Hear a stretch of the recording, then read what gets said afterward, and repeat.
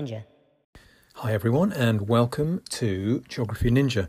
So what I thought we would look at this time is licorice, the geography of licorice and what is it exactly.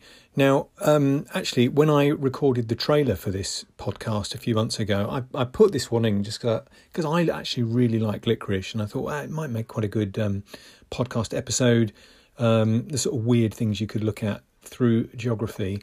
And I thought maybe at the moment, you know, we all need a little bit of a more light-hearted approach to what we could look at for geography. So here we go. We're going to do what is the geography of licorice. So first of all, a fact for you. Now, I've got this from a website, and this is I'm really into Dutch salt licorice, and there's a massive variety, and there's a sweet shop I go to once every few months. I stock up on this stuff, and the varieties are just ridiculous. There's so many different types. But the Netherlands is one of the big centres of licorice consumption. In fact, I found out £4 per person per year in the Netherlands. In fact, it's supposed to account for more than 20% of all candy or confectionery sold in the Netherlands. And they call it drop in the Netherlands, but that's just the Dutch word for licorice. So there we go. Now, also, licorice is one of those words that has got different spellings depending on where you are in the world. So speaking to you from the UK, we spell it with an beginning Liquorice. I think if you're in the USA, you spell it differently. You spell it with an Licore. ICE. So different spelling, same thing. Obviously, it's just one of those weird geographical, cultural differences. But what is licorice? Now, as a kid, I do remember sometimes chewing on a bit of just licorice root that you used to be able to buy from different shops. Licorice does actually come from a root. It's a herb. It's a perennial herb from the pea family. This is according to the Encyclopedia Britannica. It has been used in folk medicine, made from its roots.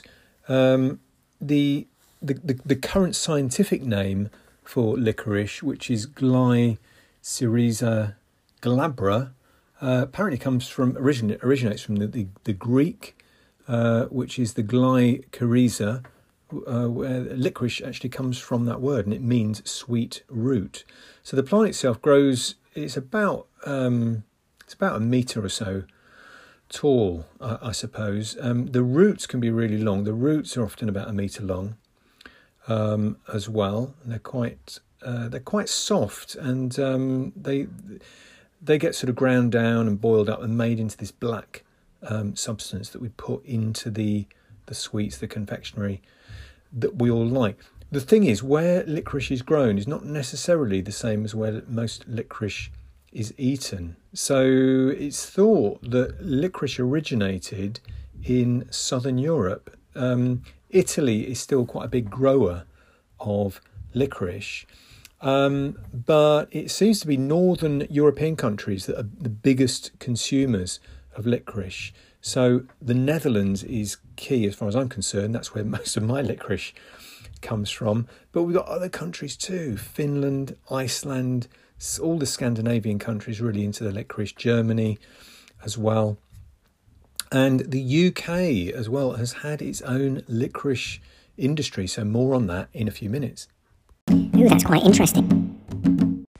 Now, and so according to the spruceeats.com website, the amount is actually slightly mind-boggling. In 2008, this was in the Netherlands, their total confectionery production valued at 1.3 billion euros. And that the Netherlands was actually responsible for approximately 1/3 of EU production of licorice. and at that point valued at somewhere in the region of 90 million euros. So we're talking about a lot. And so I just love the look of this stuff. I've had Dutch salt licorice that looks like coins. I've had it that look like little sort of Dutch houses. Sometimes you can get them that look like cows, or I don't know, milkmaids. You've got the mannequin piss from Brussels, the little statue, fountain statue, that sort of thing. So it's incredible variety. But as I say, it's not just from the Netherlands. Going back in history, apparently you've got people such as Alexander the Great and Napoleon, who were big fans of the licorice root. So what's the sort of ecology then of licorice? So we said, Italy seems to be a big producer of licorice. It usually grows in quite warm conditions, places with a lot of sun, well-drained soils, deep valleys with a lot of sun, harvested in the autumn. You need to let it grow for 2 to 3 years before you can harvest it. So the big producers at the moment range from Italy, as we say, but also Afghanistan, Pakistan, Uzbekistan, Iraq. They all produce licorice, as do Iran and India. China produce it, Turkey and so on. So, fairly warm places, lots of sun, and then Northern Europe is the big consumption area for licorice. So now the other thing with the Dutch salt licorice, I will move on from this in a second. One of the things that they do in the Netherlands is it is actually a really salty taste. So when people try it for the first time, it is a bit of a shock to the senses, shall we say. Now my understanding is the thing that gives it this salty flavour is mixing it with ammonium chloride. I'm not quite sure what the sort of health benefits or implications are of that if you eat too much of it. But some of it is incredibly salty. So you can have like a double salt one. I've seen triple salt before. I think I've tried one once, and it was a little bit over the top, even for me. And I'm quite into salty licorice. Yes, I see. Okay then. Well, now no discussion of the geography of licorice would be complete without talking about Pontefract cakes.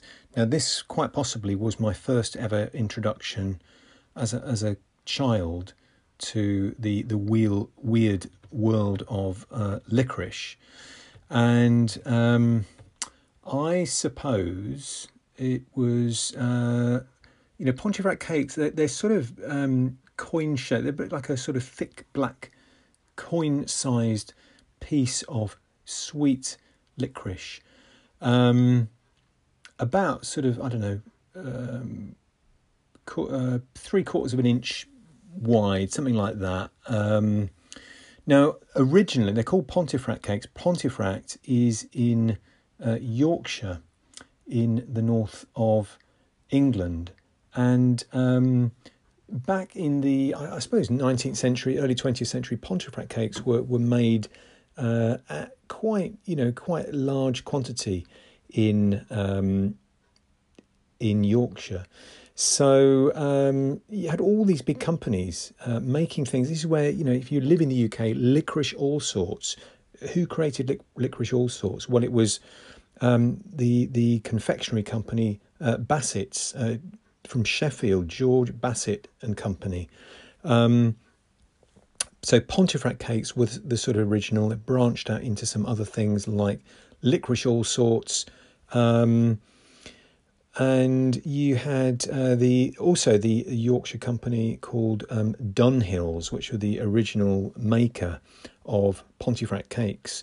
So back at its peak, you would have had loads of factories up in Yorkshire producing these sweets, and globalization has really taken things over. So in the last 20 years or so, both Bassett's and Dunhills have been incorporated into bigger sort of conglomerates. So Bassett's was taken over by Cadbury, a US-owned company, whereas Dunhill was taken over by Haribo, a German confectionery company, back in 1994. However, the sign of a true Pontefract cake was to have a little stamp of Pontefract Castle on the front, and as far as I'm aware, that still happens to all Pontefract cakes still made. So you've got all of this heritage in the north of England of making licorice. Now,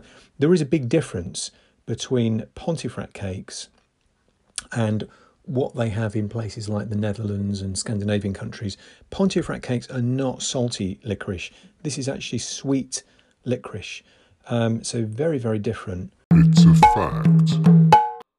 Now, it's a really interesting article. If you're into licorice and you like geography, it's a really interesting article on the BBC website.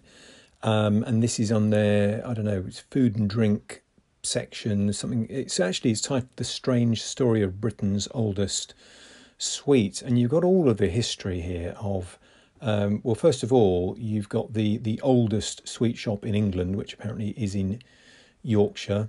And then it sort of all interlinks with the history of the Pontefract cake, and the fact that this is seen as a really big part of the history of this part of Yorkshire. And you've got a local museum curator of the Wakefield Museums and Castles, Dave Evans, who actually in part of the interview that the BBC has with him, he says, while most of our licorice factories have now closed, you can build a whole day out of licorice tourism in the area.